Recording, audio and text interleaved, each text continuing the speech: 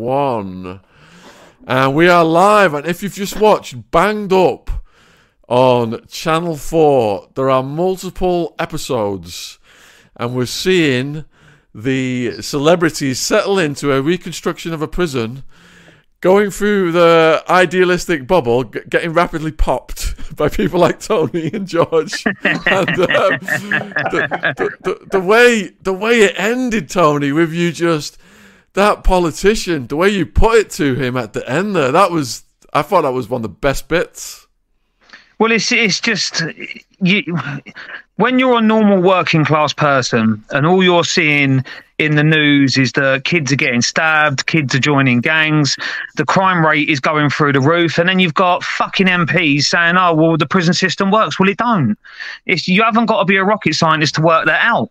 And it was great to have the opportunity, which a lot of people don't. And I was really trying to represent every single working class person that screams at that telly and says it's not fucking working. And I had the opportunity to talk to someone that's in Parliament. And it was great. It was a great feeling to get it off my chest. And George, yeah, mate. Like I said earlier, very commanding presence, ex-prison officer. Yeah. And how did you feel going in there and getting back to work? So me and Tony did the pilot as well as the actual full episode, full screening. Okay, so I remember driving up to Shrewsbury. I love adventures, so I just thought, well, I'll have a go at this. And on the way up there, I remember phoning the wife and saying, I can't see how this is going to fucking work. And it's funny you got Tony there, you know, because we went into it. He's a character like myself. Whatever we do is full on 100%. We step up, give the A game every time. So I remember Tony. I was just about to shut his door, and it'd been about 5 hours into the pilot, and he went to me, you fucking screws are making me feel like I'm back doing my sentence again, being banged up proper.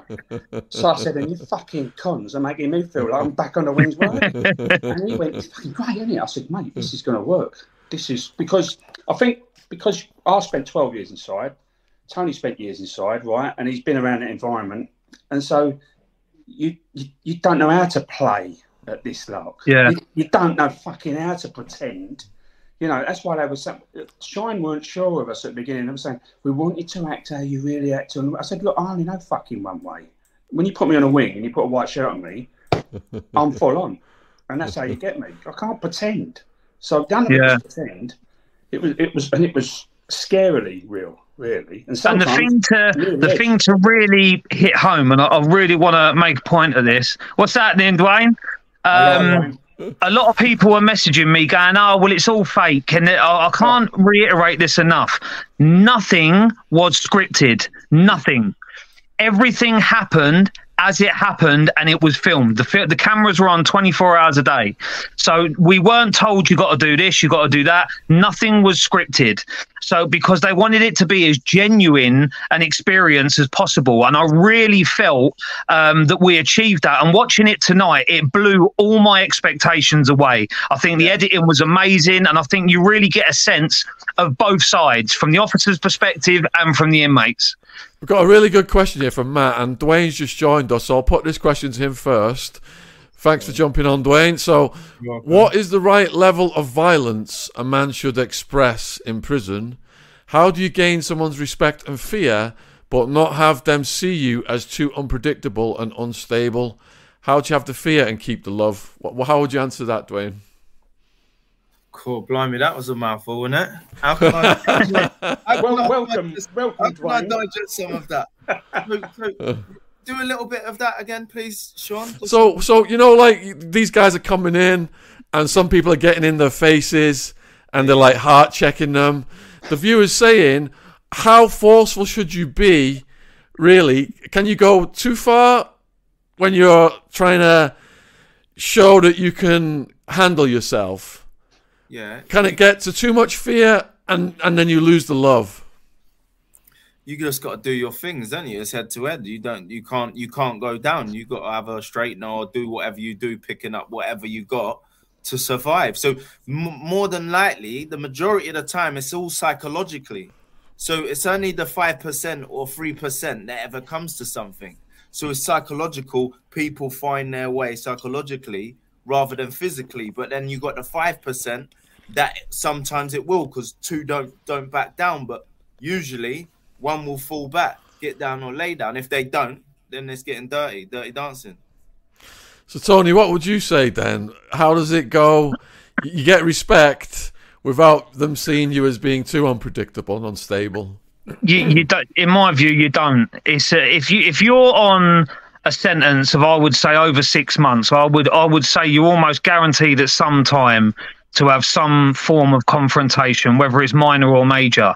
What I will say is that the people that fake it get found out very, very quickly. So the people that come in and try to put that persona across that they're tough and that they're up for anything and they'll stab you and all this, but when it comes to that moment, you can see it in their eyes that they ain't about that life. And that's when they come unstuck. But if you're in a position in prison, you have to understand you're being watched all the time. There's no privacy. So if you have an argument in the cell and people are screaming, you can guarantee there's 20 people outside listening and looking through the flap and watching. So if you don't react accordingly, you're seen as being weak.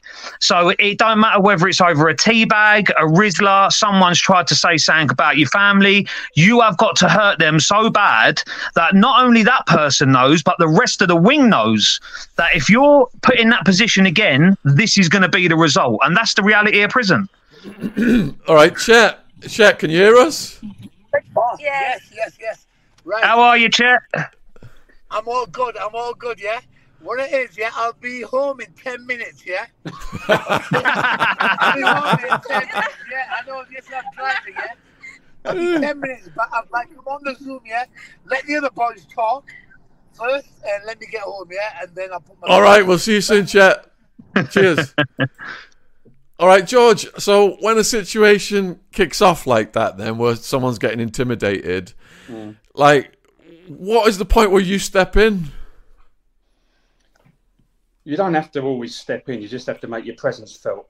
And if you're not a mug screw, I feel funny saying it with the lads, but I sort of carried quite a bit of respect where I worked in Belmarsh and hopefully on the programme, you know. So sort of thing where I was make myself present. You don't tend to have to step in all the time. You know, the fights in prison, they're not like fucking fights on a, you know, in fucking some high street on a Friday night where it's you fancy it, yeah. It fucking goes, right? So you're at 5 miles an hour, and all of a sudden you're at 150, and it goes. So you become. It's a bit of a curse really of a screw, because even now you're watching body movement. Like there was a clip in the film in the actual episode that they didn't actually show the ending of it. That episode where Tony was cleaning the bogs or the showers with the MP Mercer, that was getting close, because I was watching Tony's body language just went from 45 degrees and then he started fronting him out. And I actually said to the governor, I said, if that had been in Belmarsh when I was back in there, Tony's mop would have been fucking round his head within about 3 minutes, right? So I was watching the body language, and I don't give a fuck if we're making a programme, men are men, and you challenge him like he was challenging him. He was belittling him. So I actually stepped in and said, Tone, go and refresh your water in your bucket. That's how I did it. I didn't say, oi, stop the fucking arguing. I just made another excuse for it so no one lost face. So it's just common sense. So in just going to fill his bucket up, it diffused the situation. A screw's job, sorry if you want to go on, but a screw's job, 90% of the time, is diffusing situations. That's what your job is. It's not rolling around on the floor. It's getting men who are up on the fucking ceiling back down to planet Earth and calming them down, because the little things will fuck them up. Good answer. All right, so we're getting asked then about what you guys is... how long you've been in prison, what for, that kind of thing. So I'll go around in a circle. All right, Dwayne? I've been in for most things under the sun apart from murder, but for violence, firearms, robberies, and petty theft and burglaries and driving offences when I was a kid. Obviously, the crimes progressed as I got older before I signed out, yeah. Tony? So if you're, I'm going to include remand time, because when you're remanded, you're still in prison. And like Dwayne said, at the start, it was minor offences: driving whilst disqualified, theft, burglary. Then it escalated to robbery, Section 8 and GBH, attempted murder, money laundering. It just escalates as you go up the chain. And this is one of the reasons why I constantly said in the programme, especially to Mr. Mercer, if you don't get that support, it's that progression that happens across the board with anyone that starts their life in offending. George, and how long were you a prison officer for? I was a prison officer for 12 years. Did my first 2 years on House Block 4 in Belmarsh. And then I became the first screw in Belmarsh to actually volunteer to go in what was then the HSU, which was one of the worst fucking places. So it was full of IRA, UVF, and we had contract killers, we had the Essex boys and everything like that. So it was going off all the fucking time. But I'd had enough of the normal wings. So I'd done 2 years just under 2 years with the IRA and that. And then I trained up to become a PEI. I'd done physical education, went to Whitemore, and then came back to Belmarsh as a PEI. Right, we're getting asked, was the show about confrontation and sensationalised as a deterrent? Dwayne? Say that again, sorry? So was the show about confrontation? Was most of the show about confrontation? That's what we're getting asked. I don't know what it was about, to be totally honest with you. I just took part. I don't know what it was about. I thought it was about showing the public about what's needed within the jails regarding rehabilitation, resettlement, and how fucked up the prison system is. Obviously, the series is what it is. Obviously, we've got to still wait for it to come. But I obviously thought it was to show the public, and then solution. What's the solution? Do you understand? So I don't know what it was about. I don't know the objective behind it, to be totally honest with you. Yeah, I think at the end, Tony was weaving in the solution when it finished the episode today. So, Tony, is a lot of the show about confrontation? That's what the viewer's asking. It's not about confrontation. It's about showing a multi-dimensional view of the prison system. And when I say that, if you look at past programmes such, and I was lucky enough to be on Britain Behind Bars, and you look at Ross Kemp's time in Belmarsh, and there's been other documentaries on the prison system, they're all one-dimensional. You're only seeing it from an officer's perspective. And it's sort of the inmates are making up the numbers. And the aim of this programme was to show the public what happens across the board, what happens behind the cell door, what happens in the communal areas, in the gym, because no other program has shown that. It's a world first. It's never been done before. And I honestly believe that a lot of the British viewers that had a perception of the prison system, once they see all 4 episodes, I believe that perception will change, because you're being shown warts and all what the prison system is like and what needs to be fixed to improve it. Because at the moment, it's just a carousel of violence, of being a breeding ground for criminals, and it's not going to get better. It's going to get worse. And even if you put this question to George, he will tell you himself, over the last 12 years, it has got consistently worse. Now, when something gets worse, something's wrong, because if it wasn't getting worse, it'd be getting better, and it's not. And I hope that this programme brings about change at government level to improve and do a complete overhaul of the prison system in the UK. All right, viewers, if you've just joined us, we're talking to some of the stars of the Banged Up show that's just gone out on Channel 4 tonight. We're going to be doing this every week. If you've got any questions, wherever you are watching this, put them in the chat and we will get them to our guests. So I'll go over to George then. So, George, obviously a lot of confrontation is being shown in the episode tonight, which is why the viewer asked that question. But from your perspective, how much confrontation did you have to actually deal with? Was it mostly quiet? In the show, you mean, yeah? No, I mean in your career, in reality. The show's showing a lot of confrontation, but in reality, I imagine that was only a fraction of what you spent your time dealing with. Yeah. In reality, that depends on where you work, though. You know, so for instance, when I was working in the HSU, it was a fucking war zone. So it was every day. You know, the IRA was just kicking off. It was like a fucking prisoner of war camp. So, and I know I'm a sick fucker, but I really enjoyed it. I enjoyed that part of the job. I enjoyed the challenge. I enjoyed working with Bronson and people like that. The more challenging it was, the better it was for me. I think it made me a better officer. But if you say what the show's about, to me, as a screw who watches these men, right, and the reason I'm the type of screw I am, is the geezers come in, and I'm from the same area as them, right? I'm from the same upbringing, right? And I've actually opened many a fucking door and gone, fuck me, what are you doing here? So I've got many mates from Bermondsey and all sorts who I've banged up, right? So they're stripped. To me, they're stripped of them, really, of their manhood. They get every fucking choice taken out of their life, right? So you want to talk about choice, right, and about violence and whatever.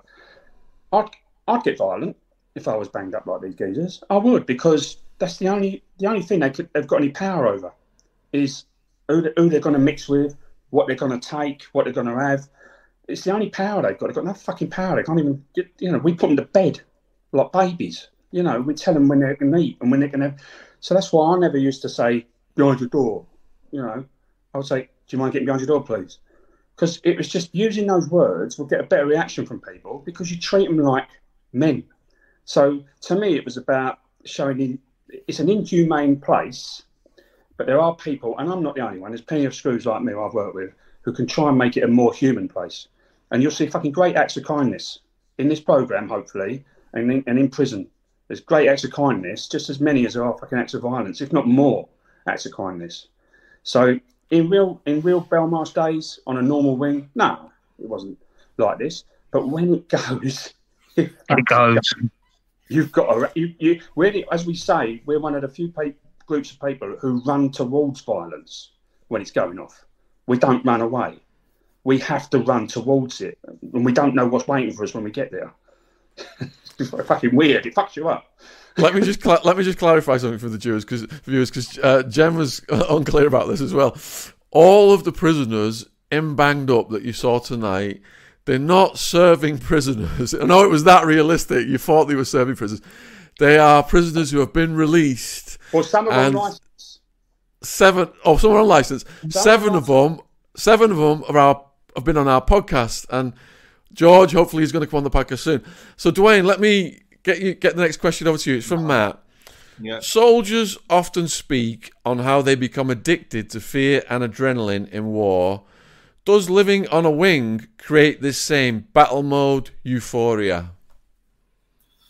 Yeah, I think it does. It's inside you. But I think once you're on the wing or wherever you're living, for myself, the pecking order's there. The people that control the wing are there, so everyone knows where everyone stands. But at the same time, you're always in that mode. I think when you're in jail, even the experience the other month in there, I ain't been in jail for nearly 10 years now, right?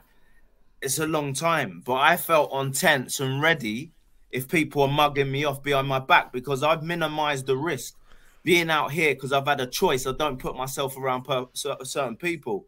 So in there, I didn't know who I was around, and I actually felt I was in that mode, eating my porridge and thinking, is this guy mugging me off or what? And I think 10 days was just enough. Yeah. Trust me. So if that answers the question, yeah, I was in fight and flight all the time.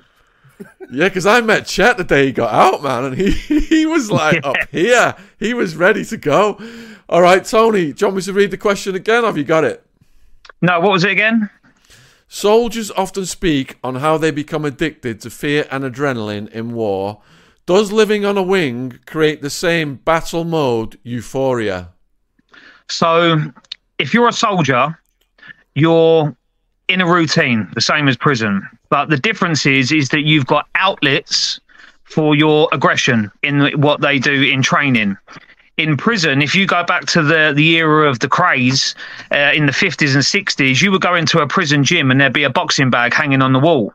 And some bright spark said, we don't want boxing bags in or mitts, boxing mitts or boxing rings in prisons anymore because it incites violence. Now, this is the kind of logic that I'm so against, because now there's no outlet for it. So now the punching bag becomes your cellmate. That's the outlet, or whoever gets mouthy on the wing. You've got to understand, if you imagine, if you're outside and say you get a bit of bad news, so one of your loved ones have died, what do? You grieve. You go to a quiet place, you have your loved ones around you, you relax, and you sort of come to terms with it in your own way. Now take that same scenario in prison. You've still got little dickheads coming to your cell going, "You got any sugar, mate? You got anything?" And your mum or your dad's just died. That aggression is going to come out, and that is when it becomes extremely volatile. And there's nowhere to hide. There's no quiet places. There's no nothing. And half the people you see in there, you don't know. And like Dwayne said, you don't know what they're in for. You could have a geezer walk in your cell, and he's a nonce, and he's asked to be put into normal circulation in the prison. So you don't know who you're talking to. So that is why prison for me is so volatile. Each individual has their own problems. And if you catch that person in the wrong frame of mind at the wrong moment, it's going to go off. And there's no stopping that. George, did you become addicted to the fear and adrenaline? Of restraining everyone. Let me tell you, Dwayne, I nicked 5 people in 12 years. No, I'm only joking. There's always more than one way to skin a cat, mate. Yeah. So, addicted to it? No, because that's fucking dangerous. And I've seen officers get like that. I always used to say, look, I don't get paid fucking any more money to roll on the floor. I'd rather talk you down than roll you down, all right? So I'm not interested in that bollocks. Or rub you down in my case. Eh? Or rub you down in my case. But addicted to the adrenaline, no, because it can be as a job, it can be very fucking boring sometimes. You know, they have an old saying in the Nick was happiness is door shaped. You know, when they're on bang up, they weren't running around like fucking lunatics. So I'll tell you where it went wrong.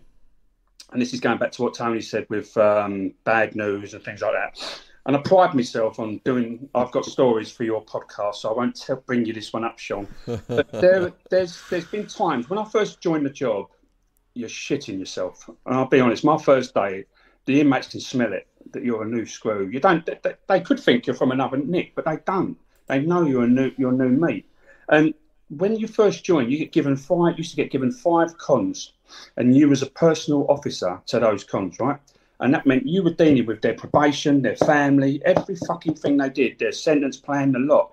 And it worked so well. It really did work well. We did some really good work with people. So when they had a bereavement, it was the personal officer who went and gave the news if he was on duty. And you actually got up close to them and you sat with them. Do you need a phone call? You took them off the wing. You sat them in the principal officer's fucking office and they made a phone call and things like that. So it was more humane in that day because we had the fucking staff. Yeah. I mean, listen, I hate, as you heard on the programme, I fucking hate the Tories with a passion. But Thatcher built prisons and she filled them up with staff. And then they got it all running right. And then they went, right, let's fucking dismantle this now. Let's bring in a new system. And before you know it, that's why I left the fucking job, you were being asked to unlock 60 cons on your own. And you're like, oh, you're not doing that. They were cutting the numbers back so much. Your fucking safety. You ask one of these lads, give them a key and go and tell them to unlock a wing. They get fucking battered if you've got a white shirt on. So that's what they were asking us to do. So no one cares about it. You think, well, I'll have to look after myself, and I fucked off and left the job. And do you know what? Touching on those weird situations that I was just talking about, I was high risk. And I had escape from lawful custody on my record. So if I got a bit of bad news, imagine someone like George having to come into my cell. Imagine I don't know him. I've never met him before. And he comes and he says, right, one of your kids has gone or your uncle's gone or your nan's gone. And then he has to tell you, because you're high risk, you can't go to the funeral. Now, all I want to do is hurt someone, whether it's an officer or an inmate. Now, you imagine you're an inmate that's coming into the prison system for the first time, never been in prison before, and he's talking to a few of the kids on the landing and they go, if you need anything, just go and ask someone. Tony's up there. He's quite experienced. Go in there and ask him. Imagine that cunt walks into my cell and goes, got a bottle of juice? Taking his head off because he doesn't know my circumstances. And like George said, all of that personal care is no longer there in the system. It's gone. Absolutely gone. Dwayne, did you get any situations like that? Like what? Sorry. Like what Tony just described. Yeah, not really. I've always from young YOYs to HMP, I've always carried the presence where I didn't really need to get into anything unless obviously I was creating something, to be totally honest with you. But just on the note with what George said about the prisons, the humanistic approach, that's how it was, because it was more heartfelt human beings back then. Because we've evolved and our hearts have become desensitized, not just with the prisoners, but even with prison staff, underpaid, A, B, and C, the stress and the strain. No one gives a fuck. So what I've experienced, the other day I went to a private nick, I think it was Serco, Leicester, right? And I was collecting my data, because obviously I'm in, like, that's my business, is to do with rehabilitation, resettlement, and all my programs and stuff. So I was getting data from this prison, and they were saying how good the prison is, how the staff are looked after. They had the staff mess, they were getting fed food.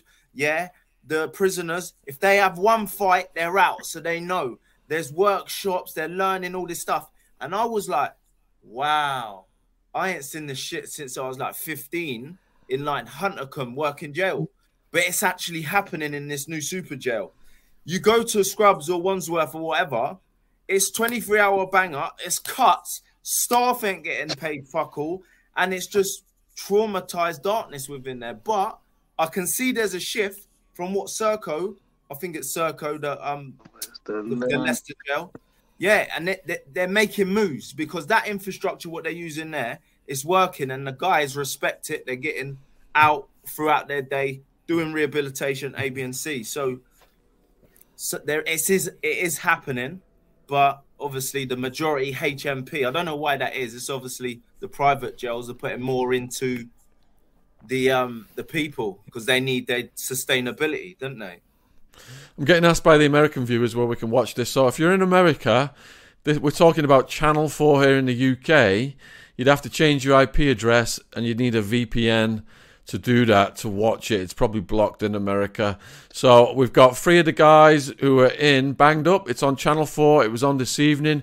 If you've got any questions for them, put them in the chat. We're going to be joined by Chet as well here soon. So Neil's trying to get in. I've just spoke to him. I've just texted him then. He's just trying to access the link now. Yeah, I can see him. He's still in his car. All right, so Murray has got a question about prison policy then. So if you treat people like irredeemable objects, how can they be rehabilitated? And that was something you touched on, Tony, wasn't it? Because the politician was saying, it's not all about rehabilitation, punishment. Well, it is. People, and look at his attitude. It was victims, victims, victims. And yes, victims deserve justice. If you break the law, you deserve to be punished. That's the way our democracy works. That's the reason why we live such a comfortable life in the UK and relatively safe. But if these people are sent to prison and they're not rehabilitated, they're only going to come out and create more victims and then come back in and then more victims. So you can rabble on about victims all you want, but if you're not going to help address the problems with the individual inmates, and let's face it, each person that comes through them gates has got their own individual problems. And like George says, the personal sort of focus on prisoners is gone. And that's the reason why people aren't being rehabilitated. There's no counselling when you're out for the way that the prison system's affected you. Probation is the biggest waste of taxpayers' money I have ever known. It is the biggest joke of a company that exists in the UK today. It does nothing. When I was at my height of offending, I was on probation. I go in probation, I go and get in the car, go and rob someone. It does absolutely nothing whatsoever. And that's because they don't care. And because they don't care, you're not being rehabilitated, and you're going to go out and create more victims. Hello, Neil.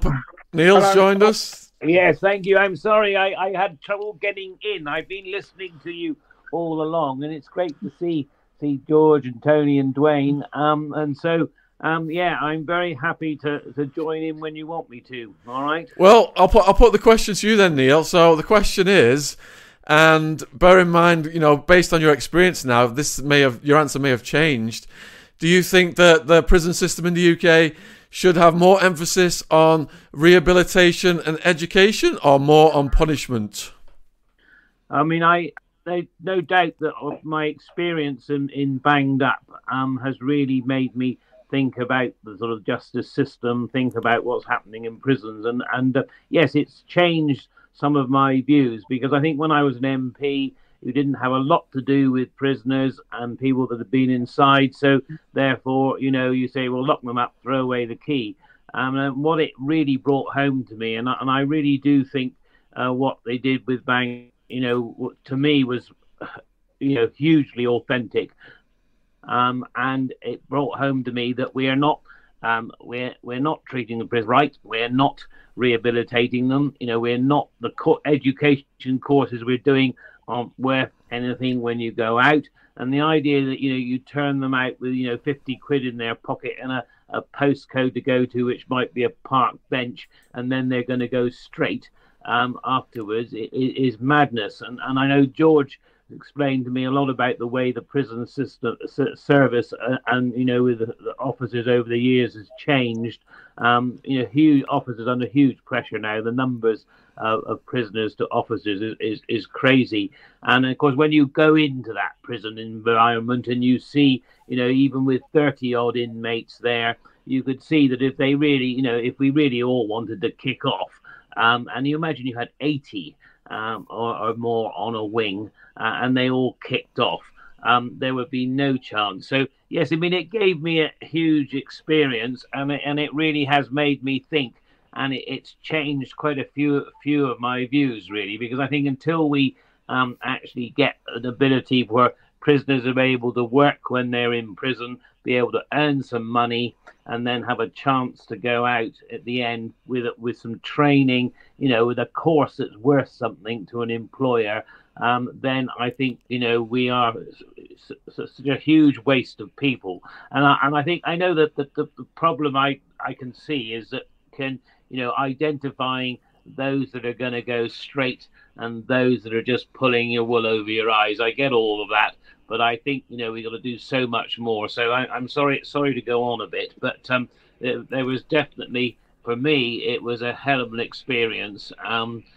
George was frightening, especially when I arrived at the jail and I was strip searched and keep your hands off the table and blah blah blah. But the whole thing. Tony, of course, he was a right pain in the arse, tipping water over me and putting rubbish in my bed and generally causing me grief. But if you watch the next show, you'll see that I did retaliate a little bit in the end. But seriously, you see, I think what was good about the show was that it had all those sort of reality TV stuff that it's entertaining for people to watch. But what I'm hoping is it will also make people think about the prison system. And like I have been listening to you all since the start, and I've just got in, basically. Well, thanks. Great answer. And it's good to hear that it is changing people's perceptions. Let's go around in a circle then. We've got George next. Did you see more punishment and less rehabilitation during your career, George? Yeah, because what happened was staff started getting disillusioned, and I'm talking top-class staff, right, who I worked with, and the prison system just let them fuck off and let them go and do their own thing and left the system. And these were back in when I joined, beginning of the 90s. It was like they were recruiting from the services, and people who were disciplined in their way, but they knew how to run a system. And they knew how to be strong, and they knew how to be human, right? So you're always going to get an arsehole. There was arseholes on the other side of the bars as well as on our side of the bar. So you're always going to get that.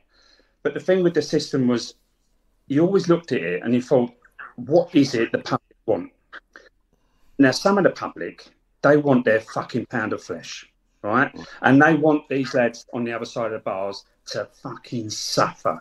Well, it ain't my job to make them suffer, right? To me, the punishment is the loss of liberty.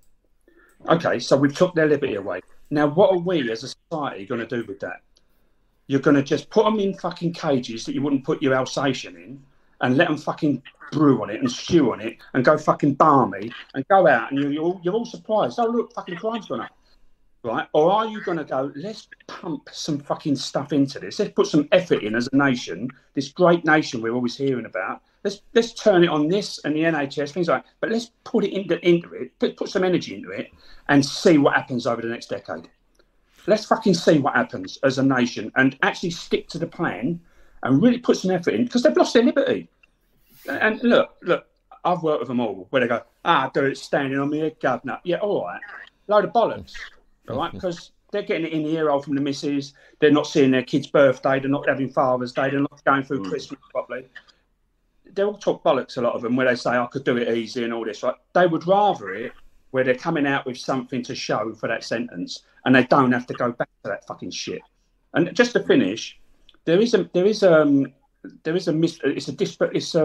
believe that the 19th century was a fucking tough, austere program. Well, let me tell you, at the end of the 19th century, the criminal justice system started to introduce trades for the young offenders.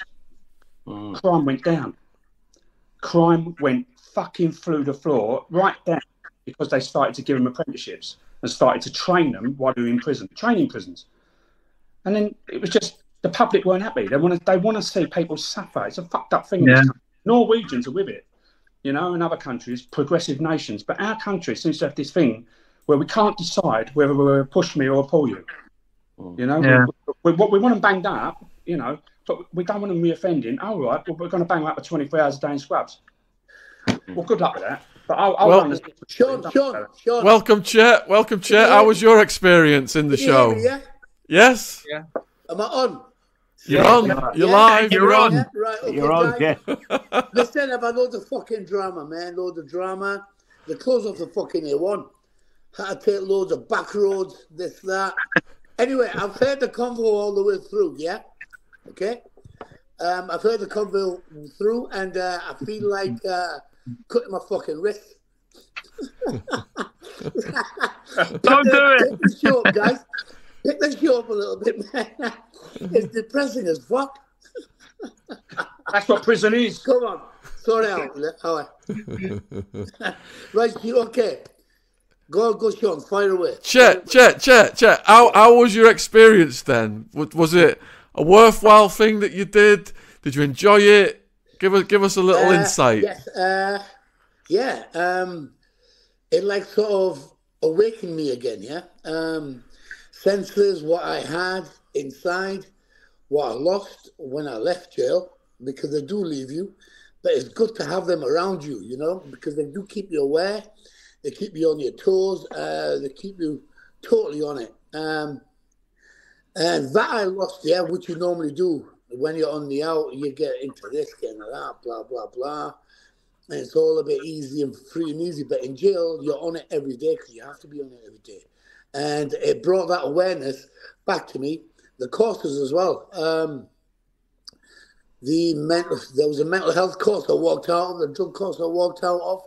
There was one that was fucking quite good. I forget which one it was, yeah. It was one where he got all a bit emotional. But I can't talk about any like future shit, what's happening on the show, yeah?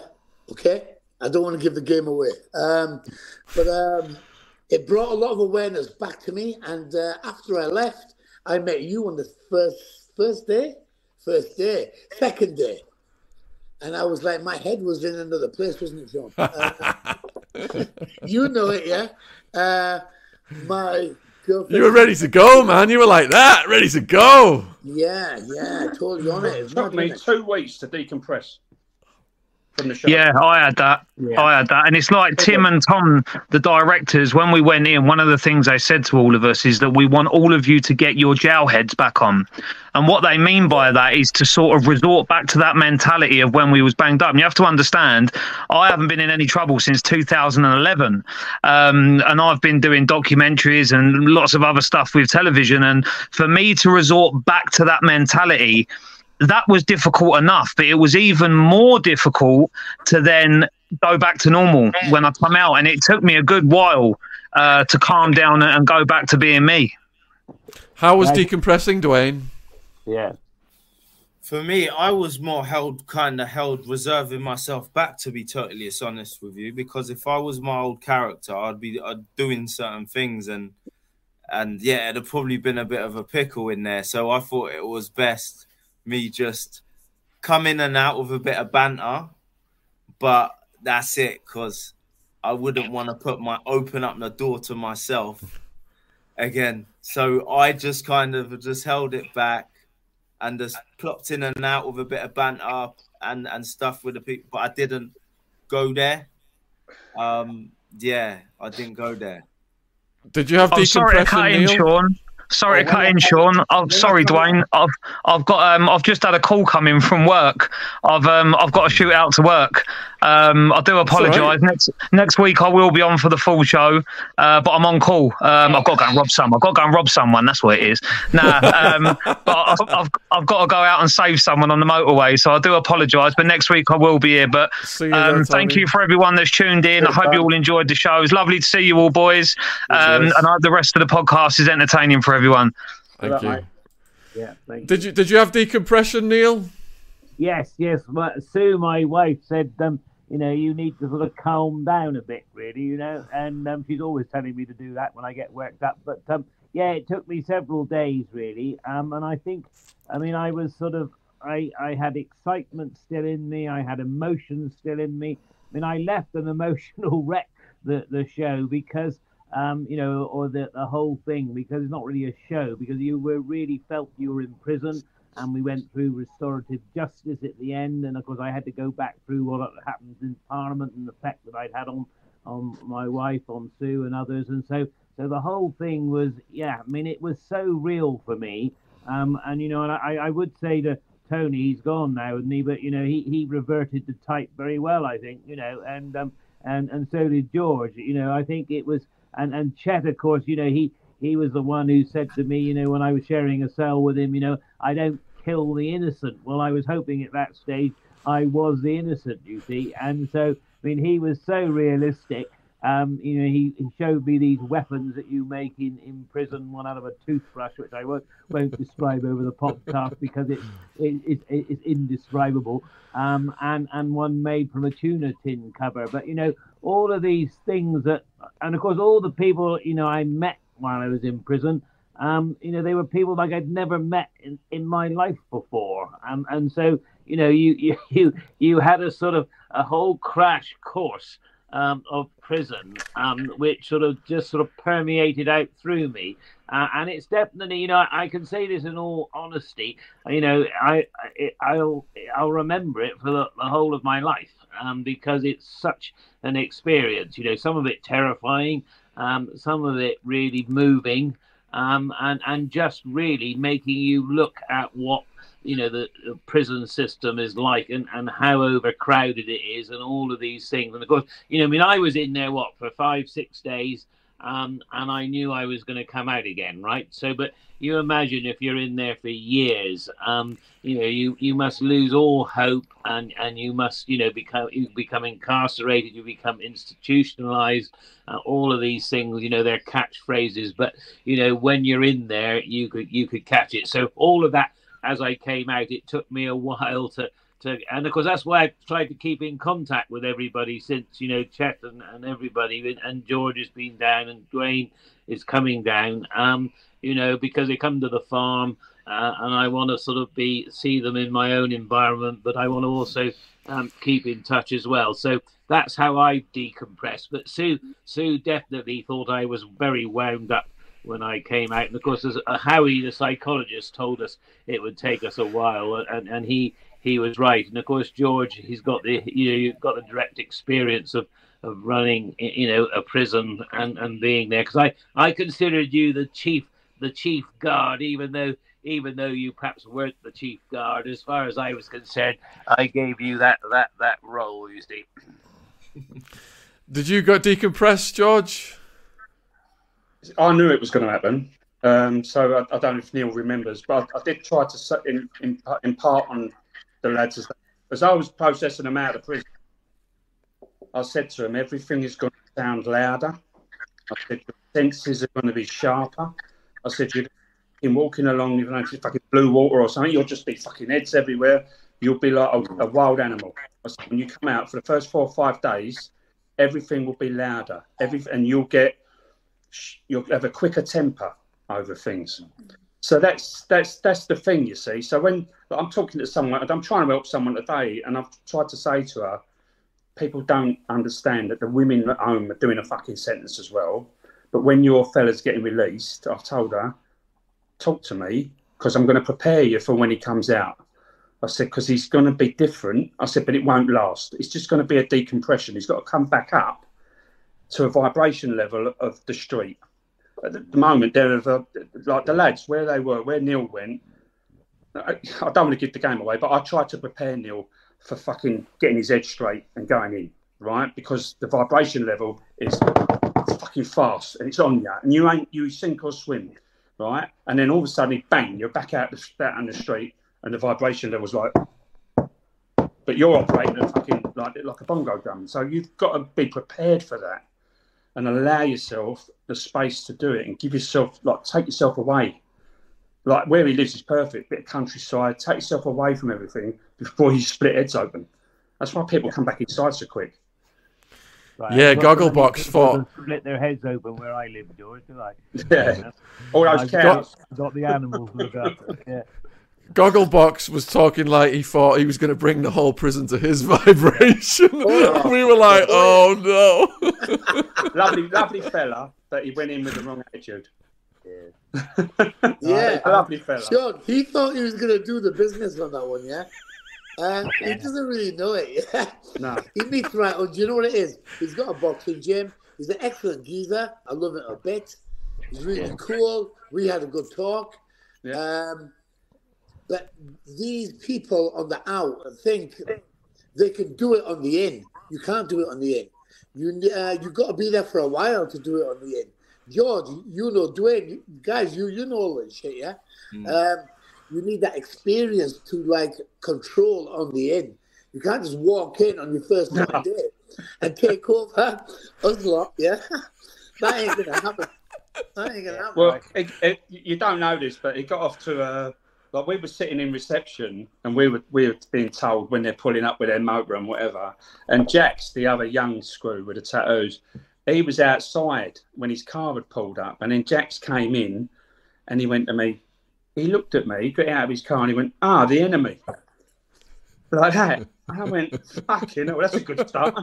Calling us the enemy, they ain't even fucking met us yet. But the public have got this fucking Shawshank Redemption heads on. They think it's black and white, and you're the enemy, we're the fucking cons, and they soon have to learn a whole new way of life.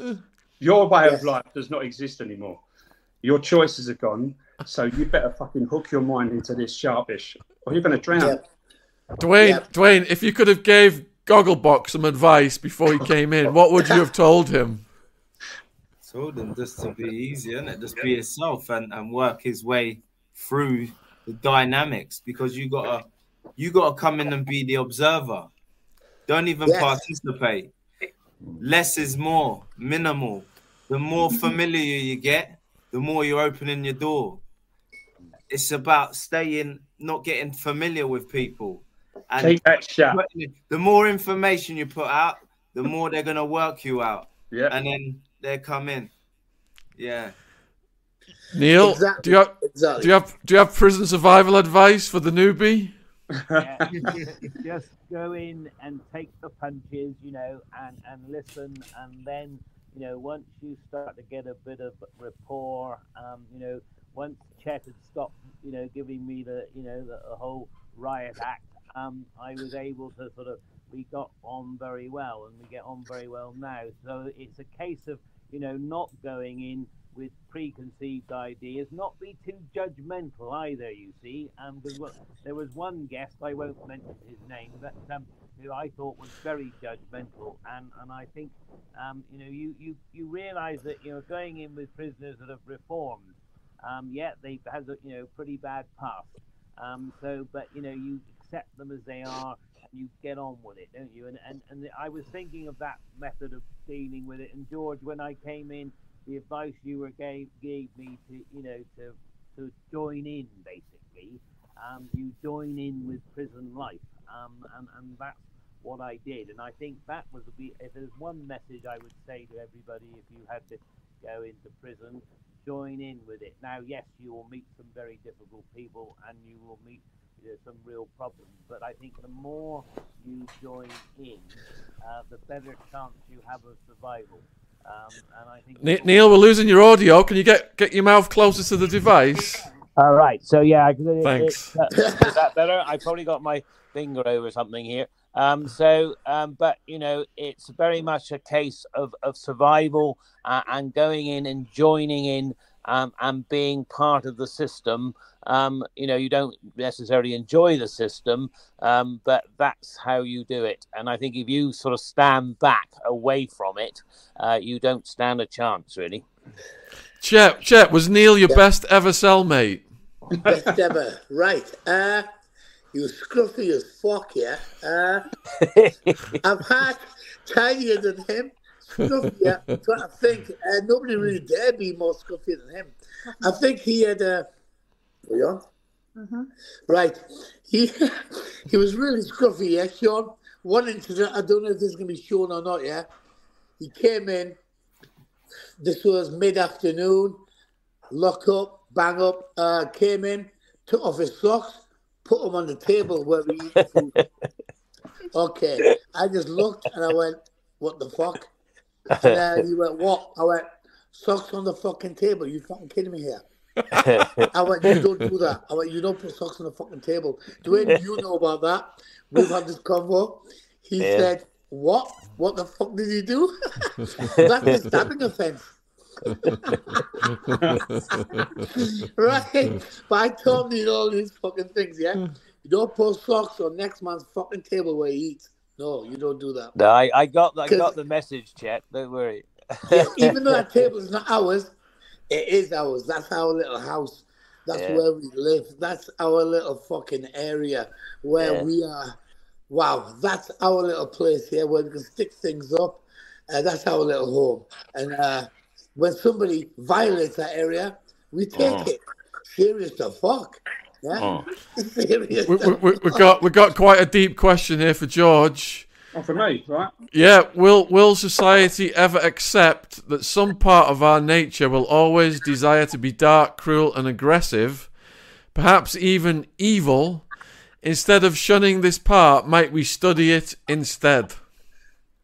Wow. Well, I think honestly that when in my service as an officer, we used to far more than we do now, and that's the gripping thing as an officer is that look, the system wasn't perfect in the 90s, right? But it was more progressive. More money was thrown at it in the mid 90s, and more specialists were involved. And even that goes for I've seen officers progress into psychology and things like that. So more time was spent on studying that. I'm a great believer that with every light there comes a dark. We've all got a dark side and it all comes out in pressure. Prison is a pressure place, right? All it is a mirror of society, but under a fucking really, really powerful microscope. And then they pour loads of testosterone on it. And that's what happens. So you're going to get tension, you're going to get pressure. You're not going to undo human or mankind, but surely, as one of the top 5, 6 nations on this fucking planet, we can do better. We can do better. We've got it in us as a nation to do better than just fucking sling men in places where you would not sling. If I slung my dog in that for 23 hours, I would be nicked for animal cruelty, right? So as a nation, we are dealing with still, I don't give a fuck. All right, they've got victims. The victims have been served by the criminal justice system by the sentences handed down. It's what we do with the sentences then. Do we just fucking, we bow to the red meat Daily Mail fucking crowd who say, fuck them all, let them fucking suffer? Or do we actually become more civilised and step up as a nation? So it's a frustrating job. It's a frustrating job but then you have it within your power to make individuals' days better. And Chet got a bit of that when I was in there, and he knows that. So with the gym and things like you have it within your power for little acts of kindness to make time better for people. And just sorry to go on, but just on the cell thing, which Chet was saying, as officers, when you unlock, you look at cells, and when you've got a cell like Chet's, which is fucking spotless, or Kevin Lane's, right, spotless, you know that man can handle his bird. Clean cell, clean mind. What are you trying to say? My cell was Chip. Yeah, you were doing. I never seen never yours. get yours. I've seen yours after Neil. Yeah? After you and Neil, I've seen it. No, that weren't mine. That weren't mine. That weren't Don't mine. ask me. That weren't part of the show. Anyway, I've they seen, destroyed my I've seen cell over cells the whole, in Belmarsh. You could eat yeah. your fucking dinner off the floor. And then geezers were sitting outside reading reading the Financial Times and doing the stock market, and they were fucking switched on and doing their bird the right way. They never got dragged in. All the old timers, they all know how to do it, and that's why Chet. It's up here. You keep yourself tidy, keep your mind tidy. Yes, exactly. Dwayne. Exactly, George. Exactly. Keep yourself tidy and your mind tidy. Absolutely. Body as well. You got to train, clean your cell, and everything else just falls in place. Everything else falls in place. Dwayne, you rehabilitated yourself in prison. Was that due to the services offered, or was that something internal you did yourself? Yeah. That was internal. Did it myself. Obviously, I was in the criminal justice system for 17 years, in and out from the age of 13 to 29 years old. All the programs that I've come across throughout my 17 years, it's all the same bullshit. It's the cherry on the cake. They're not looking at the bottom of the dough of the trauma, and the most of the 88,000 prisoners are probably all victims themselves, victims of trauma that haven't been dealt with, and it hasn't been addressed. So that's been a driving force to their substance misuse and offending behavior. It's not rocket science. It's fucking psychology and science. But it's like they're not providing the right intervention, the right services within the jail to reach the people to obviously for the rehabilitation to take place.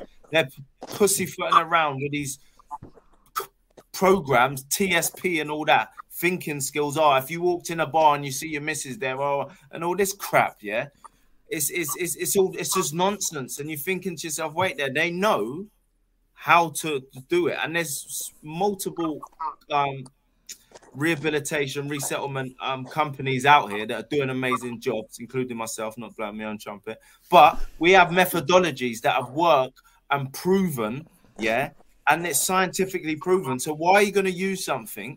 And why are you going to use people to train people that haven't gone through it themselves? Don't make sense.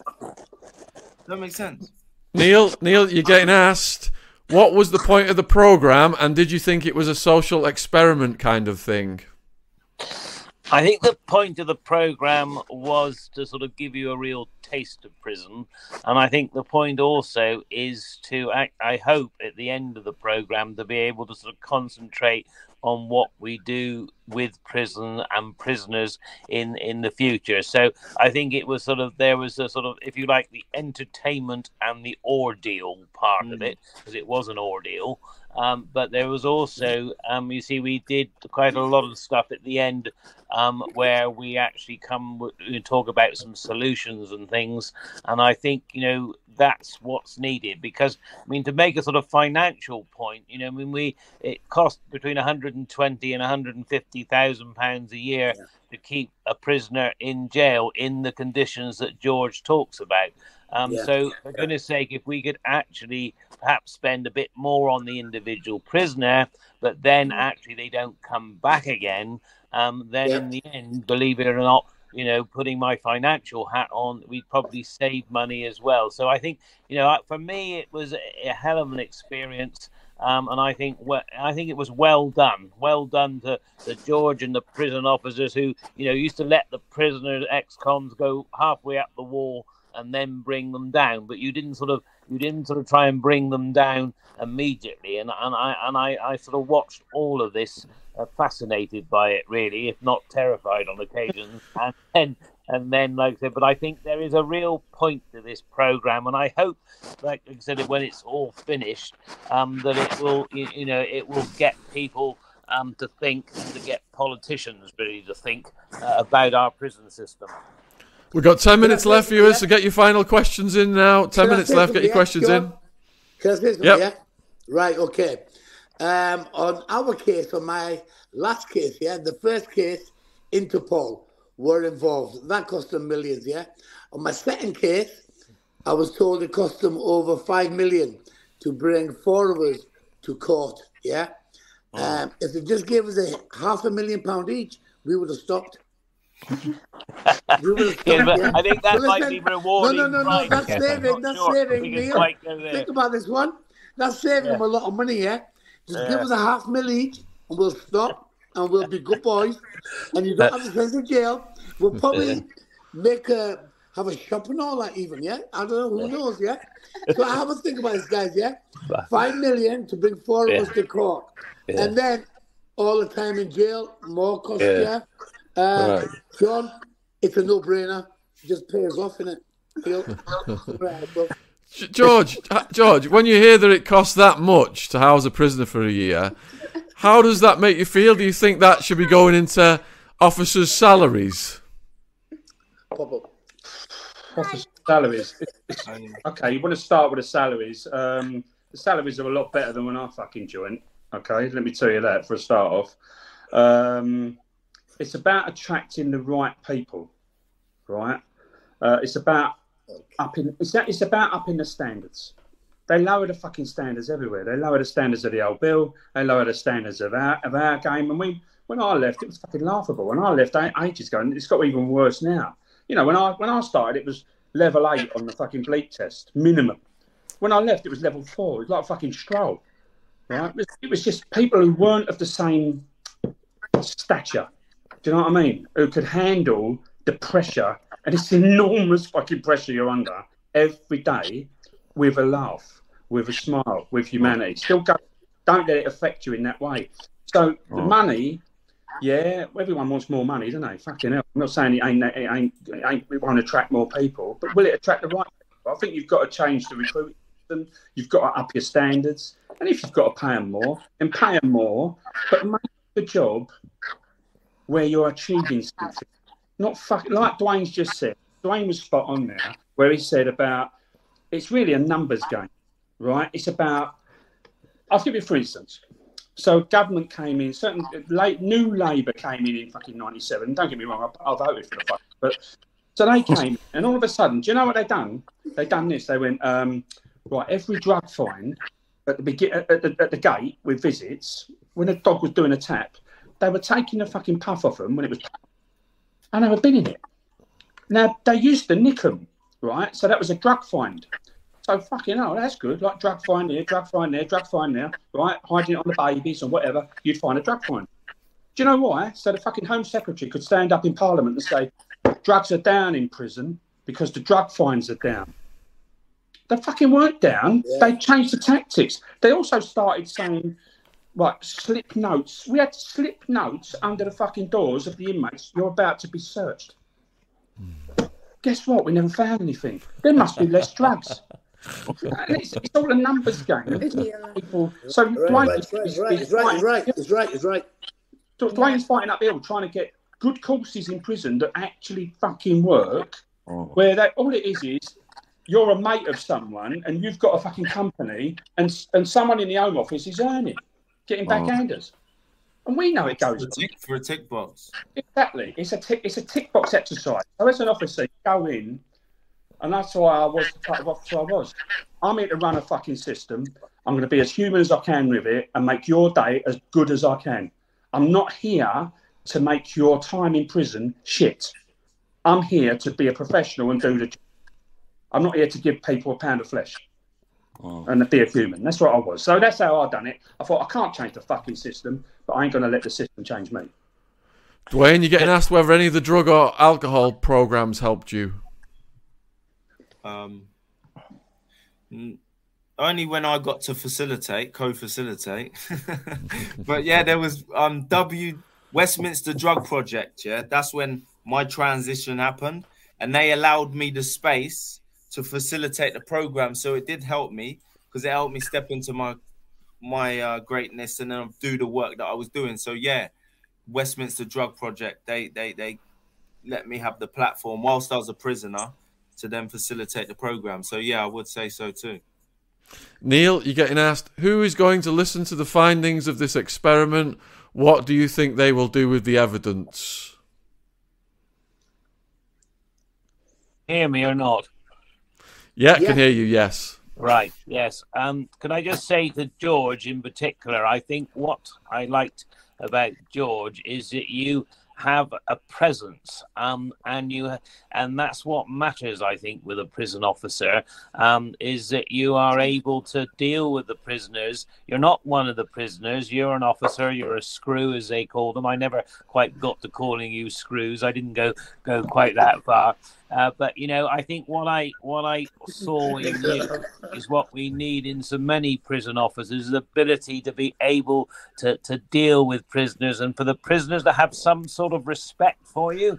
At the end of the day, and all right, yeah, they're all difficult, and some of them may never have respect for anybody, but they're more likely to have respect for you. And I'm not just saying it because you're here on the thing, George. I just genuinely thought that, and that's how I believe in life. And I think we just haven't got enough prison officers, and I just don't think we've probably, they're under pressure.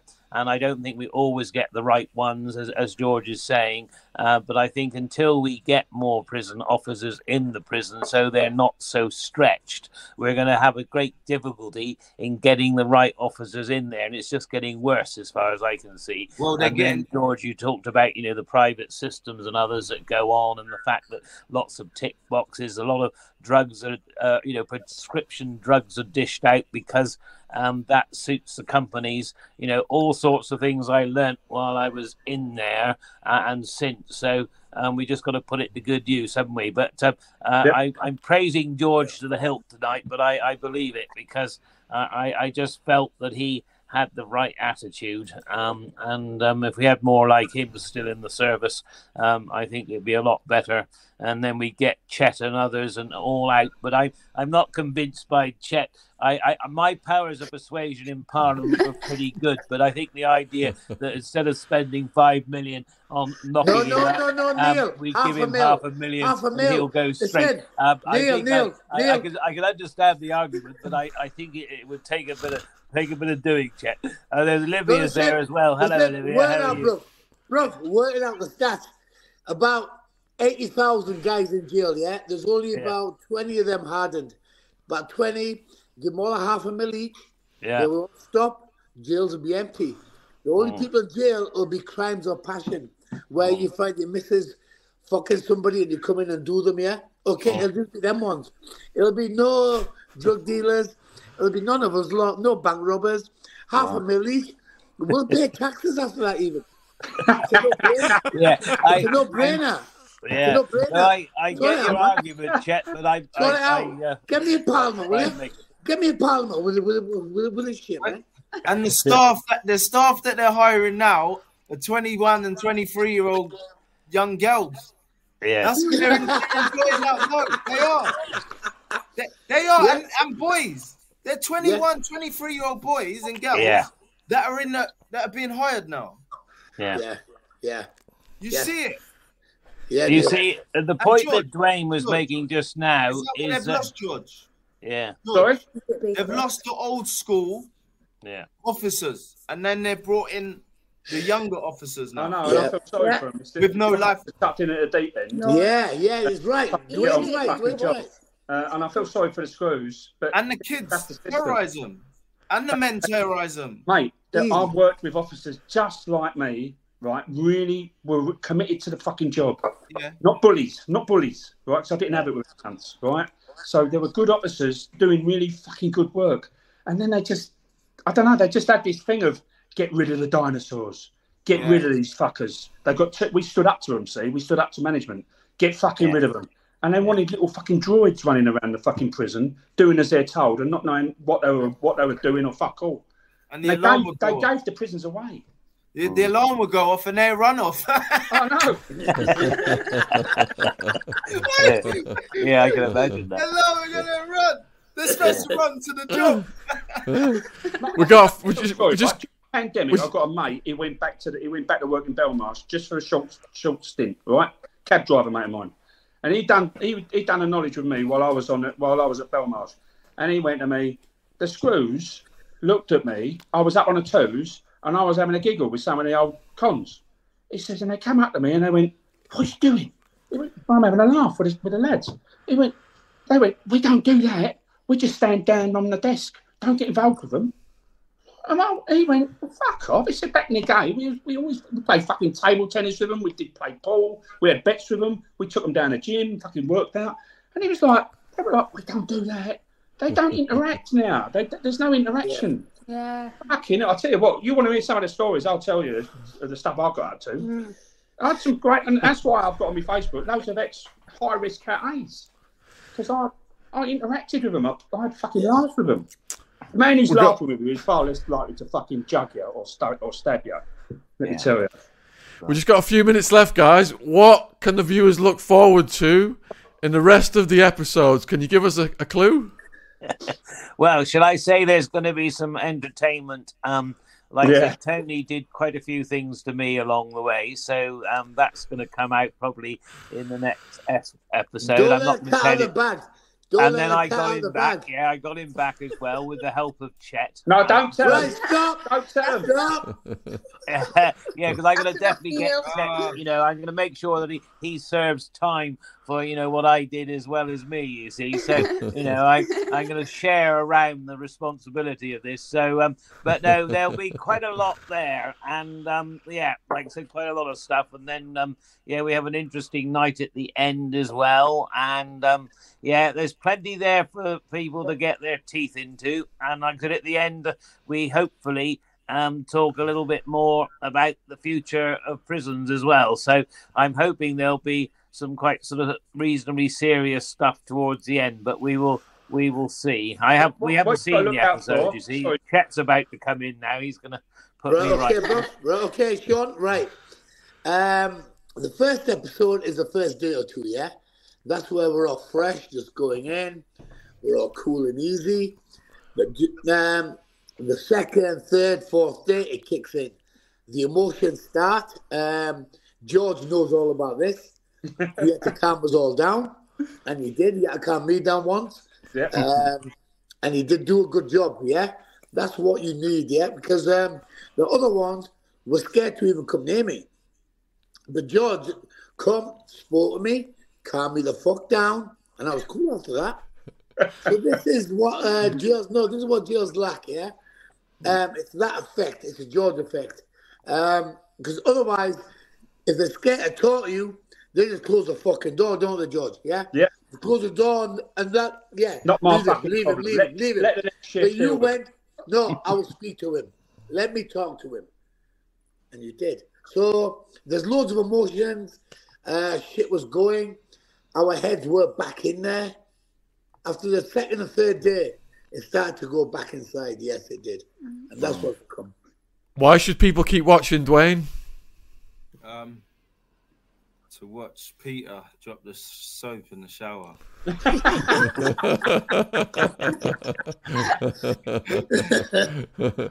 On that note, thank you, viewers, for all your questions. We're going to be back next week. Check Chet's book out, available worldwide. It's brilliant. And all the viewers, all the guest links are in the description box below the video. Please check out and support their work. Huge thank you, guys, for spending time with us this evening. And thank you, viewers, for all your questions. Hope to see some of you next week. So cheers. Take care out there, wherever you are in the world. Thanks for watching.